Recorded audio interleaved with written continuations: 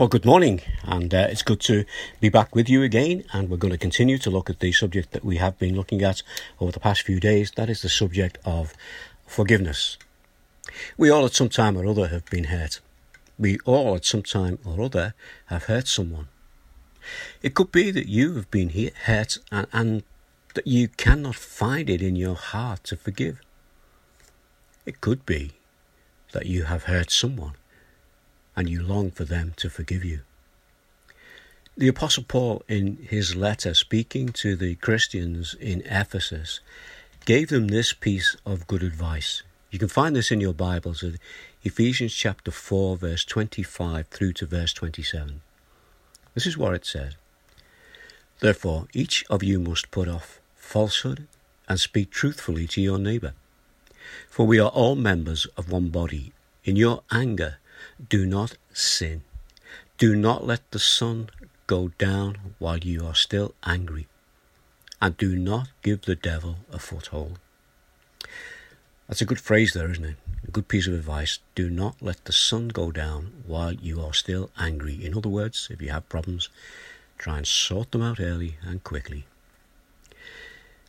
Many personal relationships are broken because of the lack of, on one hand, not taking responsibility for the hurt that's been done, and on the other hand, not having the heart to forgive. There is a way to restore broken relationships, and that's when penitence and forgiveness come together. The question we said we'd look at this morning was this: what does this achieve? What do we gain from having a forgiving heart? Well, we can restore a broken relationship. The long-awaited closure that has been troubling us can be removed. We can have the opportunity for a new start, a bringing together of others who have been affected by the way we have been living with this problem. You know, God's desire is for us to live together in truth and in harmony with each other. I want you to listen to this psalm. It's only a short psalm, but it tells us so much. It's Psalm 133. How good and pleasant is it when God's people live together in unity. It is like precious oil poured on the head, running down on the beard, running down on Aaron's beard, down on the collar of his robe. It is as if the joy of Hermon were falling on Mount Zion. For there the Lord bestows his blessing, even life forevermore. This is God speaking. He's speaking to those who know him as their Lord. And we can know God in this way through the faith we have in Jesus. And we have the unity with him, and we have unity with each other. And these things bring pleasure to the heart of God and also blessings to us.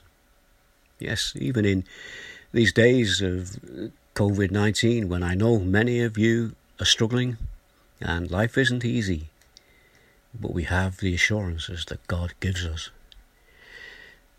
We all want to live in peace and harmony. This is a natural desire.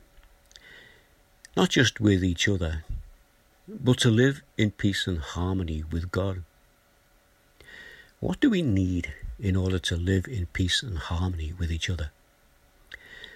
Well, we need love, we need justice, we need repentance, and we need forgiveness.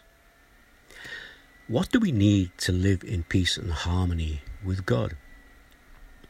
Well, again, we need love, we need justice, repentance, and forgiveness.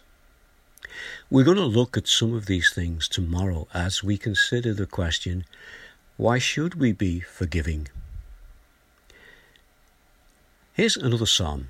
This is a very short psalm. It's actually shorter than the one we've just looked at. This psalm is Psalm 117, and a little bit of information here. It's just the shortest psalm in the Bible. And this is what it says. Praise the Lord, all you nations. Extol him, all you peoples. For great is his love towards us, and the faithfulness of the Lord endures forever. praise the Lord. That's a nice little psalm, and I just draw your attention to, for great is his love towards us, and the faithfulness of the Lord endures forever. And it finished with praise the Lord. It is good for us to consider the love that God has for us, and we're going to see a little bit more of that tomorrow morning as we meet together. In the meantime, let's just ask God to continue to bless us. So, Father, we thank you for the opportunity we have to meet together in this way, albeit an unusual way. But we just pray for that unity, that we might have a unity with each other as people as we live in this world, which is a difficult world to live in. That we might have that unity if we have claimed you as our Saviour, for those who we worship with, that we might have unity in our churches.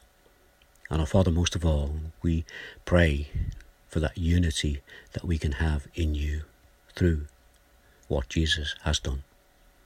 So, our Father, we just ask that now you continue to bless us in these things, for we ask it in the name of Jesus. Amen.